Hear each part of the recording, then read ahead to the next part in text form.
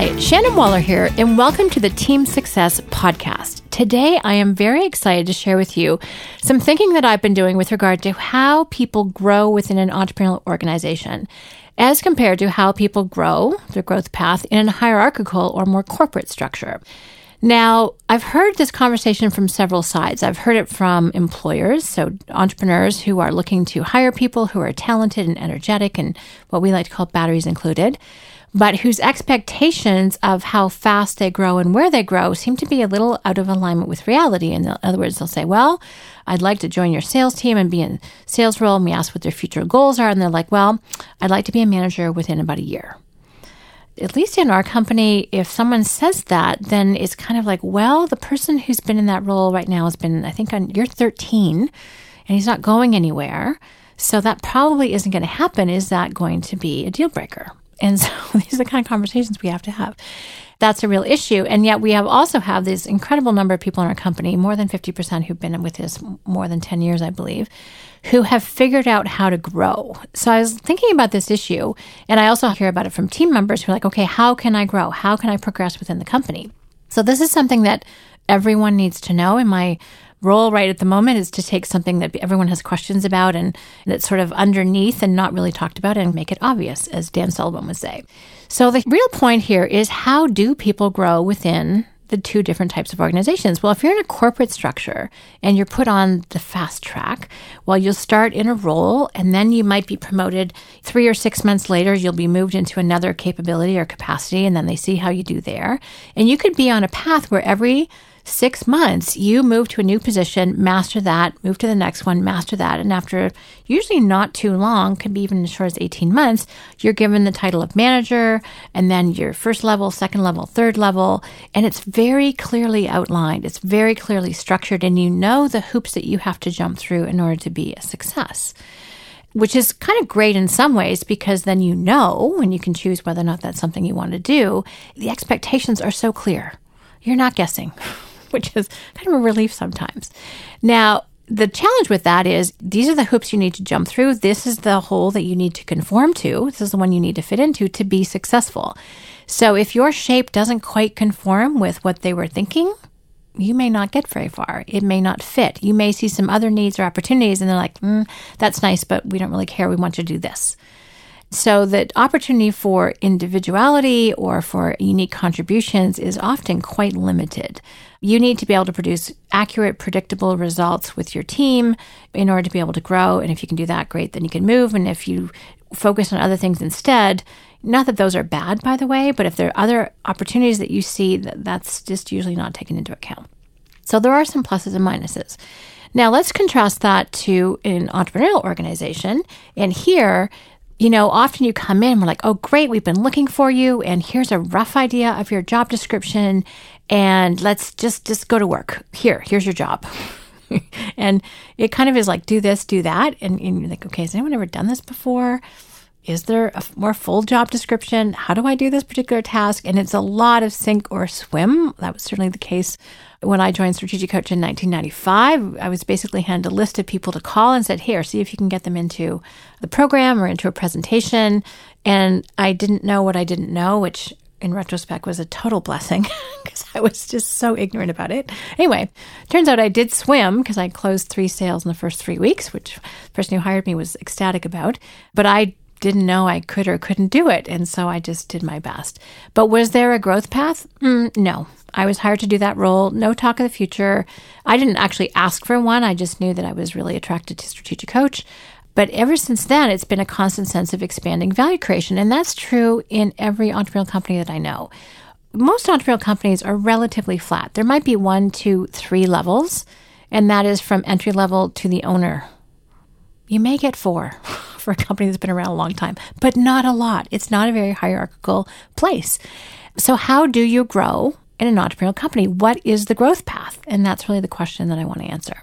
This is after a ton of analysis, and I do analysis, it's all experiential based, but the analysis that I've seen, and this is with all of the clients I coach in our team leader program, my experience with our own team, and even my family members with whom I work, is that it all starts with you really getting to know what you're great at. This is what we call unique ability, and then expanding your value creation based on your unique ability. So let me say that again. It's expanding your value creation based on your unique ability. And if you're someone who is a team leader or entrepreneur hiring people, this is probably, if you look at it, what you've been looking for.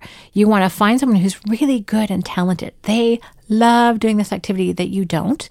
And they bring new creativity and new ideas and new energy to situations, and it gets better as a result of them being involved. They will solve problems you didn't even know you had, which is kind of delightful. They will open up new opportunities that you didn't know were available. And it's kind of fun because having been the creator of the Strategic Coach team programs, this was something that I wanted to do and I came up with that Dan and Babs were never interested in doing at Coach. So this whole part of our business, which is quite successful, is something that they would not have done, but it was something I was passionate about. And their job was to give me the freedom to do that, which worked out really well for both of us. So it's kind of fun when new things are possible as a result of the capabilities that you have on the team.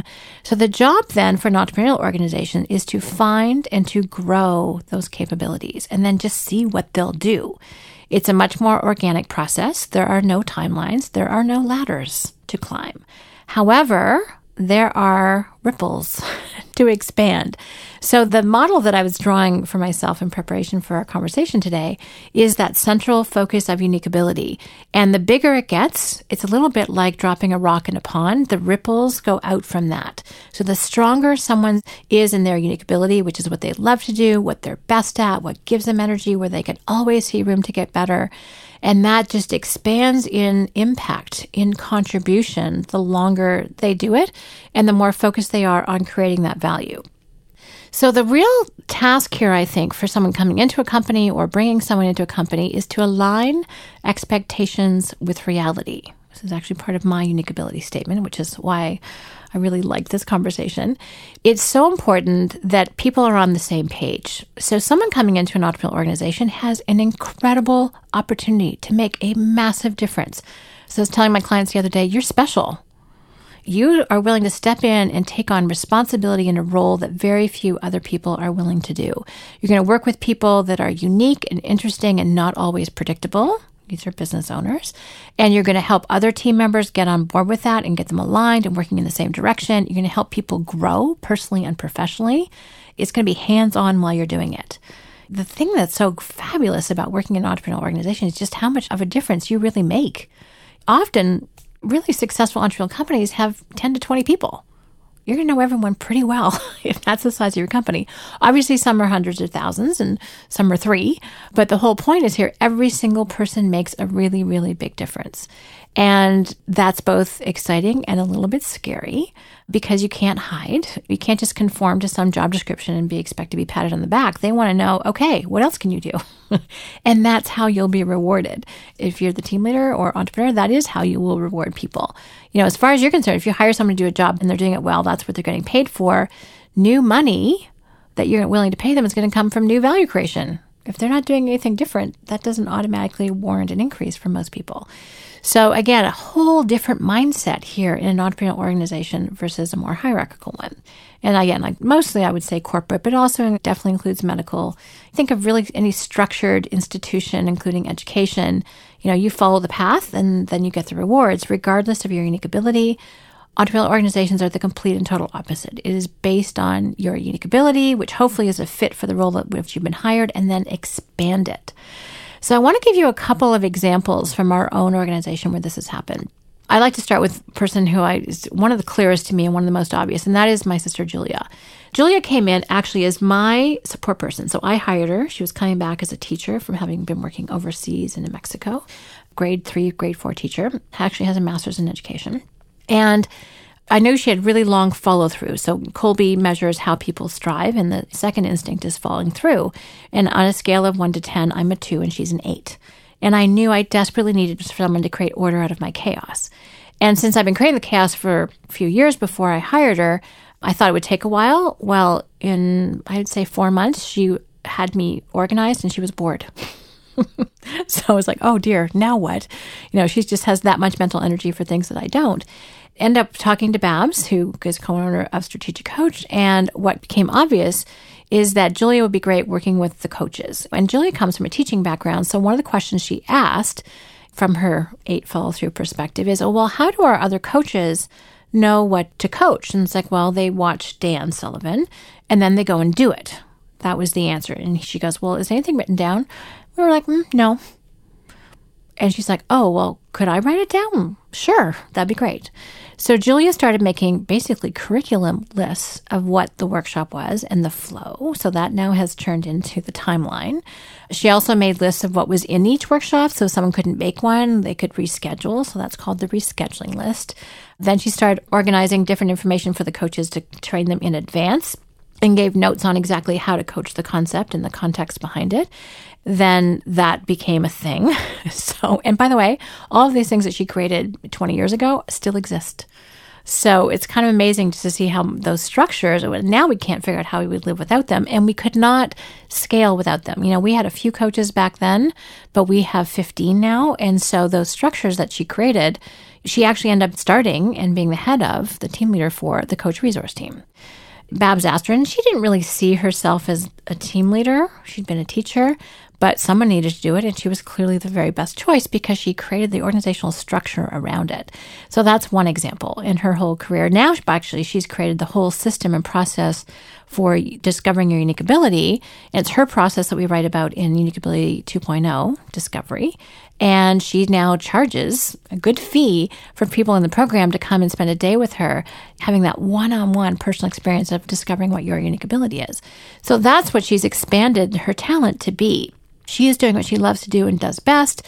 It keeps getting better and better. Her clients pay her very well for it. She gets well compensated from Coach for that. So that's a good example of someone who came in as a teacher, as my assistant, and has grown so much. Nicole, that you have probably heard me talk about before, is my phenomenal support partner. Not that she's outgrown me, thank goodness. However, she's also set her sights beyond me as well. So one of the things that Nicole loves to do with a passion is to provide support structures for other people in the company. So she loves organizing events for our clients. She also loves organizing events for our team, especially to help them learn and grow. So she's part of one of the teams that helps deepen everyone's knowledge of what we're doing. So she's facilitated a 1-year planner conversation, a whole bunch of groups with her team. Also, one of my favorites is a quarterly discussion group on our quarterly books that Dan and the team writes every quarter.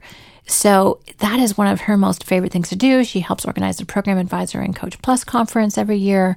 So anytime she has a chance to lend her capabilities to contribute to our company, she is a very, very happy camper. And she can do that and still manage me, for which I'm incredibly grateful. So the whole point here is opportunity comes from this expansion of unique ability, but it has to be focused on value creation. None of us just pay other people to do what they love to do. It has to be useful. So the useful part is, how does it create value for someone else? So if someone is looking to expand their value creation, or you desperately need to find a way to coach people to expand their value creation, I want to tell you 3 questions that they need to ask. Actually 4. So the first question is, where's the company going? Where's this team going? Where is this project going? They need to know what the end result is going to look like, or at least what your ideas about that are. Then the next question is, what are the dangers? What are the challenges? What are the obstacles that we're facing? What's interesting is, a lot of times obstacles present themselves and I'm like, I have no idea what to do about this. And they go, oh, I do. You're like, oh, good, please jump in. So encouraging people to really assess what are the challenges and issues. Then the flip side of that is, well, what are the opportunities? So that's DOS is the formula. So D is for dangers or obstacles or issues or challenges. O is for opportunities. What are people excited about? How can you help maximize those? How can you add your talents to make something bigger and better, faster, easier, cheaper? All of those things are other success criteria for entrepreneurial projects. And the last one is, how can you reinforce people's strengths? So on the team or in the company, what are some strengths that, again, can be elevated? How can you help someone else do better at what they're doing? And I think of that for me, like I know there are certain activities which I'm really, really great at, and some at which I'm absolutely horrid. So I think of one of the things that Nicole does with me all the time is she helps reinforce my strengths and, frankly, protect me from my weaknesses. She is very happy to do it because that's actually her unique ability. So those two things fit together extraordinarily well. And I am getting stronger as a result of our teamwork and partnership. And so what I'm capable of doing gets that much bigger. And then she has more fun, cool projects to organize. That's how I like to think about it. So really paying attention to the goals, the dangers, the opportunities, and strengths is how to direct someone in terms of increased value creation. Have them be alert to those things. Alert, curious, responsive, and resourceful are characteristics of a really great team member. Now, a couple last things I want to say about this. One is that the big difference between an entrepreneurial company and a hierarchical one is that an entrepreneurial company, people have to be self-directed. No one is actually going to lay out your path because they don't have your unique ability. They don't see things from your perspective. So it's much more organic, but it requires much more from that person. That person needs to be able to put their hand up and say, me, I want to do that. How can I help? Or here's how I can contribute. Or would this be useful? That's all language around people being self-directed. Versus in a more hierarchical structure, sometimes you're waiting to be told what to do. If you do it really well, then you get rewarded. And that's the structure. So again, much more self-direction on the entrepreneurial side, much more other-directed on the hierarchical side. Now, I just want to get back to the issue of growth. So why do people say, okay, I want to be in management after a year? Well, they want to be growing. And I totally respect that. I want people to be growing too. Otherwise, our company's not going to grow. That's how we look at it. And people want rewards and they want status and they want to know that they're doing really, really well.